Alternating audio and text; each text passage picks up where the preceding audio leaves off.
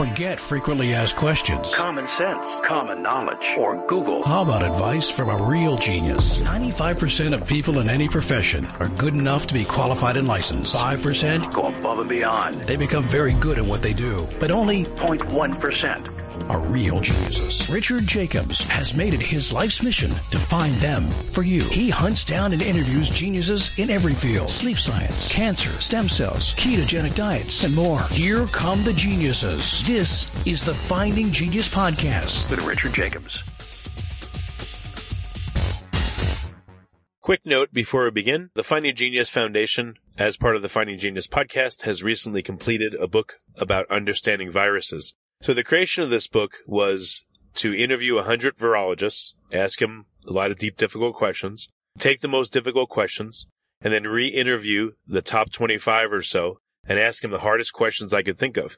And we compiled that all into a book. So you'll see question and 4 or 5 experts' answers. Question, 4 or 5 experts' answers. There's about 30 questions in the book. I think it's a great read for the layperson and for the researcher. It talks about a lot of speculation in the world of viruses, such as are they alive or not, and why is it important? Why do viruses go latent or hidden or ineffective or sit in a person or an animal or another creature for weeks, months, years, and then suddenly become virulent and affect that person? So there's a lot of really provocative questions in the book. It's now on Amazon. So if you go to Amazon and type in Finding Genius, you'll see the book on viruses. It's also on Kindle.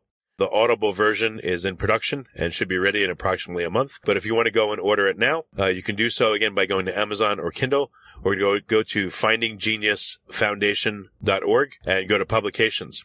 There's an opportunity as well to get the transcripts of all the interviews and to hear the original interviews themselves. If we put them all together, the book would be about 1,000 pages, but we condensed them down to make it juicy and concise and tight and very interesting.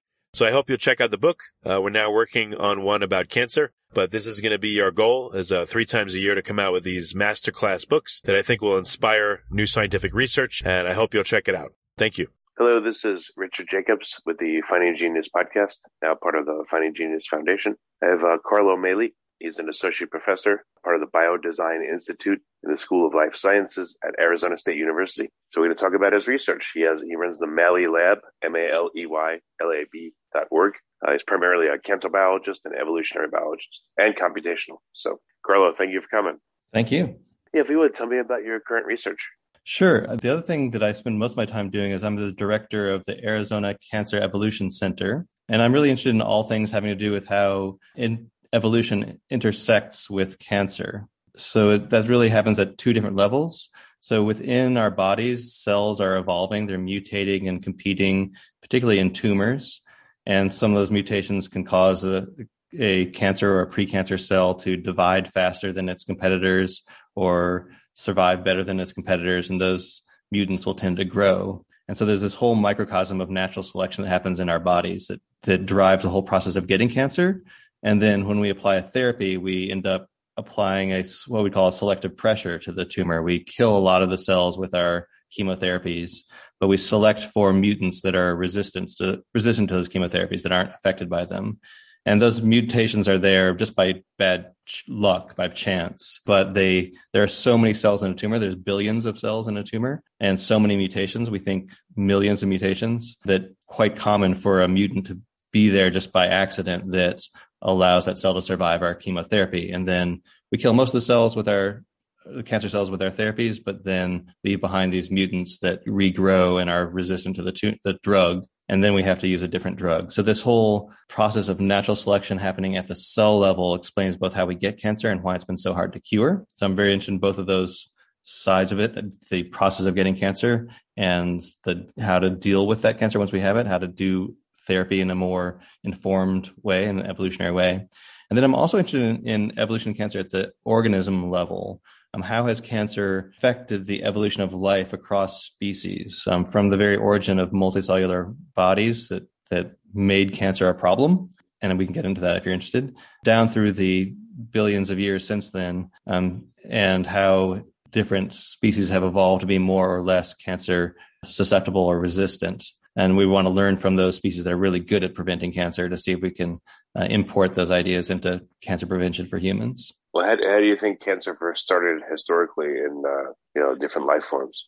Yeah, so this is sometimes, I ask my students this sometimes at the start of some of our classes, when did cancer start? And we tend to have a very sort of human view on this because, of course, we're very concerned about cancer in humans, but it goes back to about 2 billion years ago. So before 2 billion years ago, all life on Earth was single-celled life, like bacteria. And if you think about that for a moment, there's no way for a single-celled organism to get cancer because cancer is a problem of cells of a body, of a multicellular body, dividing out of control and then killing the organism, the host. So cancer really only becomes a disease when you get multicellular organisms, which first evolved in algae in about 2 billion years ago and evolved in animals about 600 million years ago or so. So, in fact, I think of cancer as the hurdle that had to be cleared for life to evolve multicellularity. To get a multicellular body, you have to stop the cells of the body from just dividing out of control and devote their resources to the good of the body. So there's probably were many initial events in the evolution of multicellularity where a multicellular species started to form, organisms started to form, but cancer eventually sort of disintegrated it. It evolved back into single-celled life, but we don't have a record of that, so it's hard to know how often that happened. But in any case, the critical change was this change from single-celled life to multicellular life. Was there early on there was stromatolites, billions of years ago. There's probably always been biofilms. So is there really ever such a thing as single cell life, or is it really a looser collection of multi-cells than we are, than a holobiome? That's an interesting point. So you're right that single cell life, what we call single cell life, often lives in these communities like biofilms or stromatolites. And so you could imagine, or you could think about cancer maybe as cheaters in that social system. So maybe there is a form of cancer that can happen in single cell life. But for an evolutionary biologist, the real question is, are those things acting as a unit in selection? So are some stromatolites like producing other stromatolites and you're getting selection for how to produce a stromatolite, or are some biofilms breaking off and producing other biofilms? And is the biofilm sort of the unit at that, or can it be a unit? And in many cases, probably the answer is no. But once cells really bind themselves together in an organism, then clearly what happens to that whole organism determines the success of the constituent cells. Well, in cancer, for instance, at what point would you say, or would you ever say that it constitutes a separate life form? If it's a few cells, does it act that in one way? Is it a billion cells? Is it a different way? I mean, at what point are there emergent properties, or is there this unification within the cancer to act as one within a tumor, let's say? Yeah, that's an interesting question. So there's certainly cases of transmissible cancers where it looks like it's a whole new life form. So there's a dog cancer that's transmitted sexually that's been around for over 6,000 years. The same cancer is just being transmitted from dog to dog. And that seems to be like a parasitic life form now that we distinguish. It had original genes of a dog, but they've mutated a lot. And there's 2 Tasmanian devil cancers that are transmitted through biting.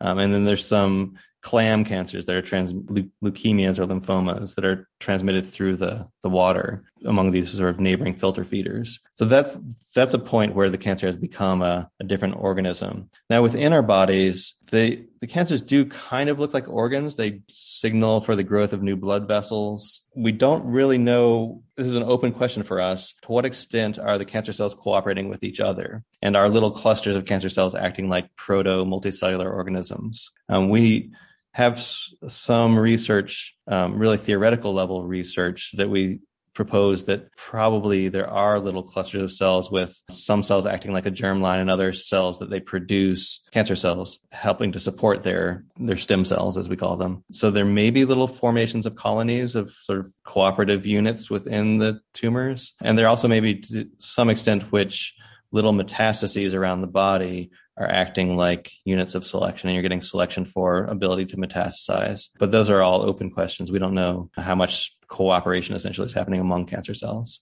Well, if there was no cooperation, would you have sizable metastases, or would you have just like a shotgun blast of tiny ones, individual cell size? Yeah. So unfortunately, we think there probably are shotgun blasts of tiny little, we call them micrometastases, that are too small to show up on our MRIs or PET scans or CAT scans. But because they're so hard to detect, it's hard to know how common they are. Before we continue, I've been personally funding the Finding Genius podcast for 4.5 years now, which has led to 2,700 plus interviews of clinicians, researchers, scientists, CEOs, and other amazing people who are working to advance science and improve our lives and our world. Even though this podcast gets 100,000 plus downloads a month, we need your help to reach hundreds of thousands more worldwide. Please visit findinggeniuspodcast.com and click on Support Us. We have 3 levels of membership from $10 to $49 a month, including perks such as the ability to see ahead in our interview calendar and ask questions of upcoming guests, transcripts of podcasts you're interested in, the ability to request specific topics or guests, and more. Visit findinggeniuspodcast.com and click Support Us today. Now back to the show. So some people have taken bone marrow biopsies and looked for epithelial cells in the bone marrow, which shouldn't be there. And you can find single cancer cells in the bone marrow that way, but they don't tend to grow. So this is sort of one of our blind spots in cancer biology. We don't know to what extent there's a lot of dynamics among micrometastases that they're just invisible to us. But certainly sometimes they do blow up into larger things that we can detect. And those tend to be what's deadly. Well, I've seen some papers where they talk about extracellular vesicles being a cell-to-cell communication mechanism for not only healthy cells but for cancer. Hinting at primary versus metastases interaction. Yeah, so they too can sort of butt off these little vesicles that can transport proteins and other hormones and things between cells. And they're also they do release hormones of various sorts. So there was this puzzling phenomenon where sometimes you'd remove the primary tumor and then suddenly a bunch of metastases would grow that you didn't know about beforehand. And it was a mystery until they discovered, at least in some cases, that the primary tumor was releasing anti-angiogenic factors. So these are like hormones that suppress the growth of blood vessels. So once you remove that primary tumor, the metastases which could start growing blood vessels to allow them to grow large enough that we could detect them. And then the next question, of course, is why was the primary tumor releasing anti-angiogenic factors to suppress growth of blood vessels? And that's also an open question. Well, by saying, though, that a tumor does anything, it seems like it's implied that the tumor acts as one. How could a tumor release, again, anti-angiogenic or angiogenic factors, but not act as one? Right. No, that's a good point. And that's actually why I hesitated when you asked about, is it acting as an organism? Because our human brains are not very good at thinking about diverse populations of things that are turning over. We tend to want to think about things as a unit, as an individual. So we have a bias to think about cancer as a cancer, like I have a cancer, whereas what you really have, or what I would really have, would be a diverse population of different mutant cells that are dying and dividing and changing through time. So the answer to, well, one potential answer to this question of why is a tumor producing a bunch of anti-angiogenic hormones, you have to ask, well, why are some cells in that tumor producing that hormone? And we refer to clones in cancer. So a clone is defined as a set of cells that all come from a common ancestor cell that share some either mutation or defining characteristic. So we think of like different clones, different sets of mutant cells in tumors that are competing and are possibly cooperating. So for example, if some mutant cell starts producing an angiogenic factor to signal for growth of blood vessels into the tumor, then its neighboring cells can act like freeloaders. They get the benefit of the growth of the blood vessels without having to produce that hormone. Then you can ask the same question, so why would some mutant cells in a tumor start producing an anti-angiogenic factor? And we have a hypothesis about that, which is that they're actually trying to suppress their freeloader neighbors from getting the benefit of blood vessels. And the key here is that the half-life of anti-angiogenic factors is longer than the half-life of angiogenic factors. In other words, if a cell produces both factors to produce blood vessels and to suppress blood vessels, in the immediate neighborhood of that cell where its siblings are, where its closely related cells are, the angiogenic factors can dominate. But as you get further away, those decay faster, and what's left are the anti-angiogenic factors, which would suppress the competitors that are a little bit further away. That's our hypothesis for why you get that. It's actually driven by competition between the cells, and not the whole tumor acting as a unit, as a cooperative collective. I mean, we have tissues that work in cooperation. We have organs. Sure. So why not consider, a tumor doesn't have zero structure, even though it is heterogeneous, but it's more like, I guess, Pablo Picasso instead of a normal organ. No, What you're if right. you took a tumor and put it in, a dish in vitro and took off pieces of it and tried to get the pieces to seed into tumoroids? And I'm sure that's been done. Like, what would happen in that case? And do you see that there is a coordinated behavior? If you like this podcast, please click the link in the description to subscribe and review us on iTunes. Yeah, so you're right. I mean, human cells or any animal cells, they're primed to cooperate, right? They've been millions of years of evolution to get them to form a highly cooperative body. So the tumor grows out of what's at a default state is cooperation, essentially. And people have found that if you grow little organoids in culture, so the traditional way of doing culture is you just put cells into a dish. It's hard to get most cells to grow, but we figured out how to do it in many cases. And they grow as this two-dimensional just layer on top of the plastic dish. And then people realized that if you allow the tumors to form into little three-dimensional spheroids or little tiny organs by putting in some various gels and things, the biology changes, and they can form little organs in vitro. We don't have good evidence of them cooperating per se, the cancer cells, if you do that in vitro, but I don't think people have looked at it sufficiently to really address that question. Yeah, what about like the epithelial to mesenchymal transition back? Like, why would that happen in mass if again there was no coordination? Who would undergo that transition? Who wouldn't, and why? And why would they transition back into metastases? Yeah, so this transition from epithelial to this mesenchymal state, where they can sort of the mesenchymal state is more is not a proliferative state typically, but it's more a mobile state, so the cells can crawl away. And we think this is probably important in metastasis, because one of the big steps in metastasis is cells leaving the primary tumor and sort of going somewhere else. Also just in invading neighboring tissues. So we have some work on that, and it comes out of ecology, actually. There's a whole background in ecology of in what conditions do you see evolution for organisms to disperse, to leave, to move? And we realized that theory can be applied to tumors. And one of the main answers in ecology is that there's selection for organisms to move if their local environment is degraded, if it sucks. So if things are going badly, if the resources have been consumed, then any organisms that stick around are going to have a hard go of it. But if organisms leave, they can go find richer pastures elsewhere. And so we think this is probably happening in primary tumors, that we certainly see in tumors areas of necrosis where there's been such degradation of the environment or supply of oxygen that cells have died. Other areas of hypoxia, meaning low oxygen levels, and so they're stressed. And so we think that there's selection even within the primary tumors for cells to leave those areas of poor resources and go find areas of better resources, and that selection can lead to eventually the evolution of metastasis and this epithelial to mesenchymal transition.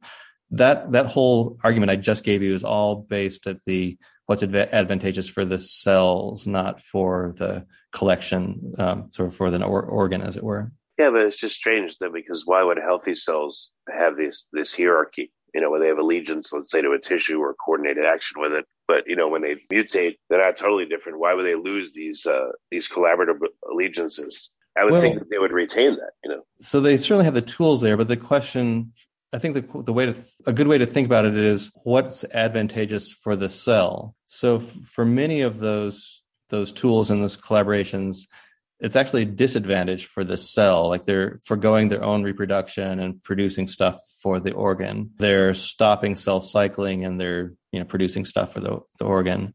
So if you have a mutation that stops that cooperative behavior, that cell can then devote all of its resources to proliferation or survival. So I think there's a lot of the genes in our genome and a lot of the biology of our cells that are for collaboration and cooperation, and that in many cases, destroying that machinery is actually advantageous for the cell, allows that cell to divide faster or survive better than its competitors. And so the one way I think about this is that we have this.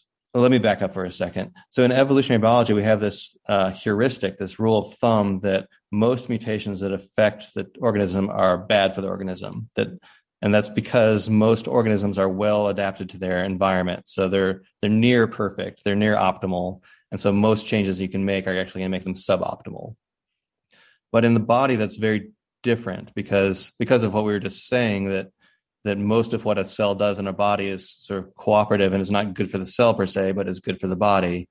That actually many of these mutations, maybe even most of these mutations that affect the biology of a cell, actually are going to be advantageous for the cell, but ultimately bad for the body. If you have heterogeneity in all tumors, Mm-hmm. why wouldn't the heterogeneity also encompass some cells where this machinery of cooperation is turned off, but other ones where it's still kept on?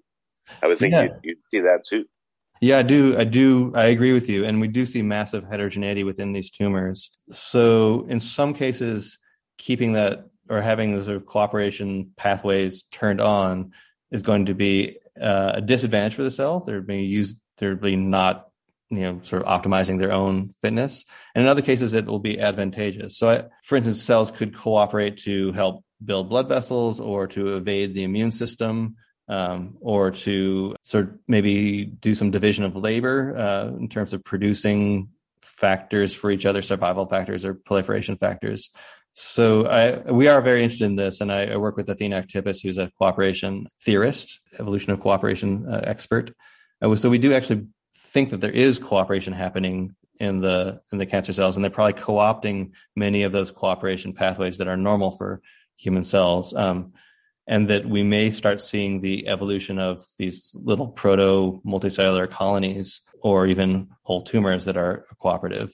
And I think that's important. And that actually leads to new ways of treating a tumor if you could try to interfere with the ways that the cancer cells are cooperating with each other. But that's all cutting edge, open questions. Yeah. Do you know if anyone has taken a tumor that's spheroid, let's say, and try to map out the heterogeneity spatially? And then if you did that, could you use a computer model to go back in time to see how the tumor might have began, how many different cell types were its original constituency? Oh, I see. You can do this genetically in just normal tumors, and ask how many different cell types generated the tumor. In almost all cases, the tumor started from a single cell, a single mutant cell. So you can see that all of the cells carry that mutation. In fact, they often carry a whole bundle of mutations that are the same in all the cancer cells. So then the question becomes, how much do they diversify into different subclones that might be having sort of different biology? And I guess there's another point here, which is that even cells that have the same mutation can take on different behaviors, different phenotypes. So some could be like stem cell-like, and some could be more differentiated-like. So it gets complicated quickly. I guess that's true for all biology. Oh, because you'd also want to look at the epigenetics of all the different cells too, and because they all contribute to phenotype, all these factors. Yeah, so you could have genetically identical cells that are taking on different phenotypes because they're different epigenetics or just different expression states, and those may be cooperating with each other even though they're exactly the same genotype. Maybe even because they're exactly the same genotype. Well, one more question to keep beating you up about collaborative versus selfish action. Sure. How could there be immune defense if there is no collaborative action? Because it just seems like a single cell. How could it have a chance against the whole immune system? But tumors, because I guess of microenvironments and maybe collaboration, they're more effective at immune defense. Yeah, there's lots of different kinds of immune defense or immune evasion. One way, so the immune system recognizes cancer cells because they start having enough mutations that they have non-normal proteins, so they look foreign. So one way a cancer cell can evade that is just to shut down those mutant proteins, not express them anymore. And so you can just sort of be quiet those signals of foreignness. Other ways include things like sending out hormones to recruit T regulatory cells that are part of the normal ramping down of the immune response. So it says, nothing to see here, you move along. Other ways are to express cell surface signals that tell immune cells to stop reacting to them. In fact, kill the immune cells. This is the PD-L1 ligand that I'm thinking about. So some of those are collaborative, like maybe you might need more than one cell to produce a hormone to attract T regulatory cells. But some of them can be done by a single cell, like suppressing the immune antigen that the immune system is detecting, or killing off any immune cells that comes to try to kill it. So sometimes it requires cooperation and sometimes it doesn't. Okay. Yeah, I figured you'd need a coordinated activity to orchestrate something like that. Otherwise, you'd be incredibly vulnerable. Yes, sometimes you do, sometimes you don't. And this is a problem Well, one of the big breakthroughs in cancer therapy has been interfering with these mechanisms of evading the immune system, so allowing the immune system to see the tumor again and attack it. But so these are important to understand, and the main ones are to interfere with these signals like the PD-L1, or there's another one called CTLA4. If you block those checkpoints, it's called immune checkpoint blockade. Then you can allow the tumors the immune system to start seeing the tumor again. But those don't, since there are multiple ways of evading the immune system, then the tumor can still evolve other ways of getting around the immune system. So sometimes those work, and sometimes the patient relapses with new phenotypes that can evade the immune system. Oh, yeah, I forgot to ask you one more question about the heterogeneity. So again, has anyone spatially mapped a tumor? And if so, like what substructures do you observe in terms of like genetic mutations, clonal lineages? Do they attempt to form certain structures inside of a tumor? Yeah, actually, it's a good question. So Daryl Shibata has done this at USC, and what they found something really fascinating, which is if you map out sort of the genetic structure of these different clones, you can find the same clone on the opposite side of like a colorectal cancer mixed with other clones. So they're not, we would expect these clones to be sort of contiguous blobs, right? A mutant shows up and it grows locally, and another mutant shows up somewhere else and it grows locally, and maybe they have some interface where they're competing. But in many tumors, and particularly in these colorectal cancers that Daryl Shibata looked at, the clones were kind of mixed together, and then centimeters away from each other, you find the same clone. And that changed how we think about how tumors grow, but and that led to what they call the Big Bang hypothesis, where it's like the start of the universe, that something happens at the initial formation of the tumor or the initial formation of the universe, and then it rapidly expands with exponential growth. And you can actually reconstruct some of those early events by the patterns you see in the later time. And all of that suggested that there wasn't a lot of natural selection once you got a full-blown cancer. Once the precancer had evolved enough mutations to generate the full-blown cancer, then it seems to take off. And in about a third of colorectal cancers, there's no evidence of further natural selection that happens. It's all neutral evolution after that point. So mapping out the spatial structure of these clones actually led to insights into the dynamics of the growing of those clones. There's been other work by Nick Navin at MD Anderson, and confirmed also by Daryl Shibata, that if you look at the surface of a tumor versus where it has invaded through the basement membrane, which is what defines it as malignant, our assumption had been that some mutant clone had evolved the ability to invade, and so you would see a single clone sort of invading down through the membrane. And that if you looked across the surface, you would see different clones, but then the invasion one should be something that's caused by a mutation. Well, both in colorectal cancer and in breast cancer, evidence looks like there's multiple clones that are invading at the same time. It's not a single clone. In fact, it doesn't seem to be a single sort of innovation that allows invasion. So that also came from mapping out the sort of spatial structure of these different mutant cells. Well, wouldn't that tell you then that cancer may not just be random mutation, but a forced maladaptation? A group of cells in a tissue under some metabolic or otherwise stress for long enough that, they use up all their tricks in their bag, and then they maladapt. But now along with the maladaptation comes dedifferentiation and, some maybe out of control characteristics, like, cancer characteristics. Well, I think I would say something similar to that, which I think it implies that there's important things going on in the environment, in the microenvironment or the ecology of the tumor that's allowing the invasion. So Bob Gatenby at Moffitt Cancer Center has a nice theory that cells that find themselves in these hypoxic areas of the tumor, these low oxygen areas, will be under selection to switch to an anaerobic metabolism, glycolytic metabolism, which is like what your muscles do when you're running out of oxygen and you're exercising. And it produces lactic acid, right? We know that from sort of acid burns from our exercise. And they think that then these cells are in this environment where they're producing lots of acid, and so there's selection on the cancer cells to survive and thrive in that acid environment. And then the fact that they're producing acid and they're good at living in that acid environment allows them to compete with the cells that are even in the normal oxygen areas of the tumor and start reinvading. And that acid itself helps them dissolve through the basement membranes and invade into the neighboring tissues. So that's a whole sort of environmental story about how invasion might happen without a particular mutation happening. That's how I'm guessing that the explanation for this is there's changes in that environment of the tumor, possibly caused by the tumor or their interaction with the tumor with the normal cells that lead to the ability to invade. Yeah, it's just weird. Why would there be selective pressure that causes, let's say, random mutation, and then that pressure goes away, and then it comes back, and then it goes away, and then it's just a strange thing. I would think it's either there all the time or it's not. Just as deliberate adaptation, from the cells would be there all the time or not. Yeah, I think the mutations are there all the time. We know that just in our normal cells in our body, they're not perfect when they divide and they copy their DNA. They make mistakes.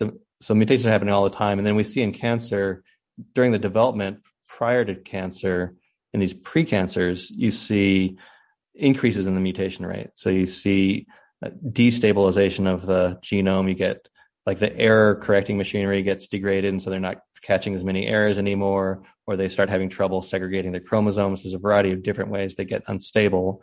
And so the mutation rate can go up by orders of magnitude, like 2 or 3 orders of magnitude. So we think that typically cancers are mutators. They're highly mutant. And so that's going on all the time. And it's just sort of random luck or good luck or bad luck, whether or not the mutations that cells acquire are beneficial for them or bad for them, deleterious for them. So, and then that of course interacts with what's in their little environment, what mutations are actually good in their microenvironment will differ from environment to environment. Yeah, speaking of microenvironments, if I imagine a tumor in my colon and it's heterogeneous, I would think each different cell that is heterogeneous would attract a different localized microbiome, and which would produce slightly different metabolites. So what would you see in terms of like the local microbiomes of a tumor? It would probably have, I don't know, thousands of different localized microbiome colonies, which I don't see how they would coordinate. What would that do with, again, metabolite production with the whole interaction? Yeah, you're right. I think it's a really interesting question because you expect a sort of cycle. It goes both directions, right? The cancer cells are producing different metabolites. They're producing a different microenvironment, which is selecting for microbes that are good at living in that environment. And the microbes are changing the environment with their metabolites and changing the selective pressures on the tumors. And this actually leads to a prediction that Athena Actipis and I have made, which is that there should be some microbes that are particularly well adapted to a cancer or a precancer tissue. And those microbes would be under selection to grow that tissue, to increase their environment, their niche. And so there may be some cases where the growth of a precancer or even a cancer is being driven in part by the microbes that are benefiting from that microenvironment. And this is, I think, particularly likely in cases like the colorectal cancers you were bringing up, or in Barrett's esophagus, which is the precancers in the esophagus. They have this crypt type architecture that look like little wells. And those are, I think, little incubators. They're little environments that can grow bacteria. But people don't typically think of them as incubators. They think of them as just increasing the surface area for absorption of liquids or something in the colon. But they are these little niches for microbes to grow in. And so if there's a mutant niche, if there's a precancerous niche like these crypts, then there'd be selection for the microbes to get those crypts to divide and create more crypts like them to provide more of an environment. So what are some big questions that you're trying to answer right now where you feel like you have some good insight into and you're getting close to answers? There's 2 big questions that I'm really excited about and interested in. One is that nature has already found ways of preventing cancer. So I sort of alluded to this when I was talking about looking at cancer across species. So for the first time, we're getting data on which species are more cancer prone and which species are more cancer resistant. And so then you can look into the biology of the species that are getting very little cancer and try to ask why are they able to avoid or suppress cancer. So that's based on an old question called Peto's paradox. So Sir Richard Peto is a famous cancer epidemiologist who's one of the people that figured out that smoking was causing cancer. And he also pointed out back in the 70s that a mouse has 1,000 times fewer cells than a human and only a 2-year lifespan. And so if all things were equal, should never be getting any cancer if it had the same biology as a human. But they do get cancer. In fact, if you protect them from predators, different strains of mice, some of them will get 50% of them will get cancer, some 90% of them will get cancer. But the interesting side of this paradox is to look at large organisms like elephants and whales. A whale has 1,000 times more cells than a human, approximately the same lifespan. And so if a whale had the same biology of a human, they'd just be getting tons of cancer, and they never even grow large enough to reproduce. So there's been a lot of selection on whales over the millennia to evolve ways of suppressing cancer long enough for them to successfully reproduce. And we're trying to track down the biology of that. So that's one big question I'm excited about, and just discovering these species and patterns of cancer susceptibility across species. The other big thing I'm excited about is applying these evolutionary ideas to do better cancer therapy. And most of these ideas actually come out of agriculture and pest management, because the pest managers have a similar problem that we do. They spray a field with pesticide, they kill off most of the pests, they select for mutant pests that are resistant to the pesticide, just like we apply chemotherapy to a tumor and kill most of the cancer cells, but select for mutant cells that are resistant to our chemotherapies. So there's a variety of ideas that they've developed in agriculture for dealing and controlling pests. And the key point here is they try to control pests. They don't try to eradicate them or cure the fields per se. And I think this is a radical change for oncology if we can use these strategies to control cancer and turn it into a chronic disease that we can manage and live with, like diabetes, rather than an acute lethal disease that kills us within a year or two. Yeah, if people have gotten the same chemo drugs, thousands and hundreds of thousands of times, do we know, is there a reliable next step, or is there reliable mutant creation that has certain characteristics based on that? And if so, could we deliberately drive certain cancers in a certain direction, and then, now they've differentiated to a point where they're vulnerable in a different way, and now they can be knocked out by drug number 2, let's say. Yeah, that's a great idea. So this idea of sort of using drugs to select for particular states that we can deal with better, that's called evolutionary herding, like sort of herding the population in the direction you want. And the idea of selecting using one drug to select for a tumor that's then vulnerable to a second drug, that's called double bind therapy, which Bob Gatenby came up with. Or a related one that I came up with was called the sucker's gambit. Can you use one drug to kill off cells that are going to be resistant to your second drug? Can you sucker the tumor into its vulnerable state by eliminating those resistant cells, and then hit it with your drug, your main drug? So people are interested in that. We haven't gotten very far in actually developing that. But what we can do, the most exciting stuff for me is called adaptive therapy. And the observation here is that there's some fitness cost of resistance. So, for example, one form of therapeutic resistance is cells turn on these cellular pumps that just pump all the chemicals out of the cell before the chemicals can kill the cell. But those pumps can suck up by some measurements, half of all of the energy budget of the cell. So it's a big cost. So if there's no drugs around that need pumping out, those resistant cells are paying a huge cost for no benefit. So in the absence of drugs, typically resistant cells have a disadvantage against sensitive cells, which means that if you are careful about how you apply the drugs, you actually keep sensitive cells around, you can use the sensitive cells to outcompete the resistant cells and keep those resistant cells under control for long periods of time. That's an idea that came out of this agriculture, this pest management. And it's worked in a couple mouse experiments, and it's worked in the first human clinical trial. This is all work from Bob Gatenby again at the Moffitt Cancer Center. There was a clinical trial in a metastatic prostate cancer there that it's just a small trial, but it worked really well. So we're trying to start more trials on this. And the thing that's exciting to me about it is this strategy doesn't depend on a particular drug. It could be applied to any drug, and it doesn't depend on a particular kind of cancer. So it could be applied to any cancer. It doesn't require the invention and testing and FDA approval of a new drug. It just requires a clinical trial to show that these strategies of maintaining sensitive cells and controlling cancer long term lead to longer survival times and better quality of life than the standard of care where you just hit it with your maximum tolerable dose. Yeah, like for a given cancer, if they have 5 different chemotherapy protocols, why not reduce them and make like a poly pill or a poly, chemotherapy treatment where you have, let's say you sequence as much of the tumor as you can and you sequence X number of dominant clone strains. Mm-hmm. And then you pick the chemos that will target as many different ones of those as possible. And then, give them less of each, but would that work? So maybe it's hard to find multiple targeted drugs. What people have done, of course, is just try combining different drugs that have different mechanisms for killing the cells. And that's actually the standard of care in most cancers is you get a multi-drug cocktail, sometimes as many as 4 drugs. You probably know it works really well in HIV.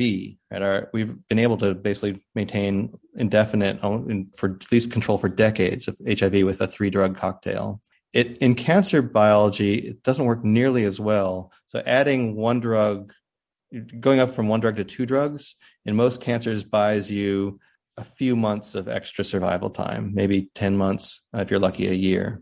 And adding a 3rd drug then, at least in a meta-analysis of lung cancer, adding a 3rd drug had 0 effect on didn't increase survival time at all. And one issue here, of course, is the toxicities pile up as well as the good parts. So it's not working very well to combine drugs in cancer. What you're talking about is a little bit different, which is really targeting. If you could sequence a lot of the tumor and figure out the dominant clones and see, can you find a drug that's good for one drug, good for each clone? Those might be particularly effective. However, the challenge there is that we know that in many cases, the cells that are resistant to a drug are so rare that you can't pick them up when you just take a biopsy and sequence that biopsy. They could be 1 in a million or 1 in a billion cells. So that's a big challenge for that kind of strategy. Well, what's strange too, right, is if you knock out most of the cells, but the cancer still comes back, are the current cells that you observe essentially holding back those low frequency mutants that then would take over with chemo? But, if you don't give chemo, perhaps they're being held back by the current cells you have.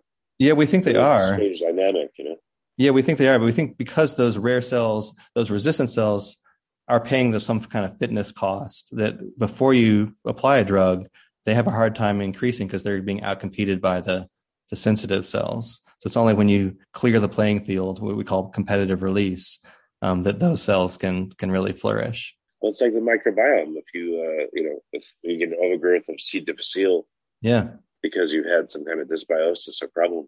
Right. I was actually going to ask you, has anyone combined, or do people just tend to get antibiotics along with chemo? Like, what if you did a course of antibiotics?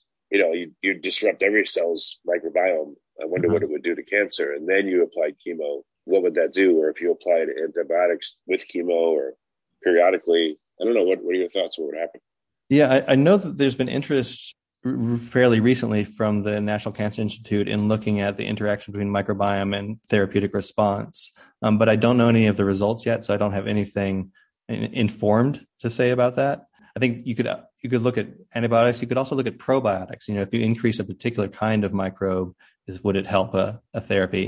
And I think one of the issues here is that the microbes in the gut can affect the metabolism of the cancer drugs, so that there can be sort of an interaction that way, as well as the more indirect interactions of the biology of the microbes in the host cells.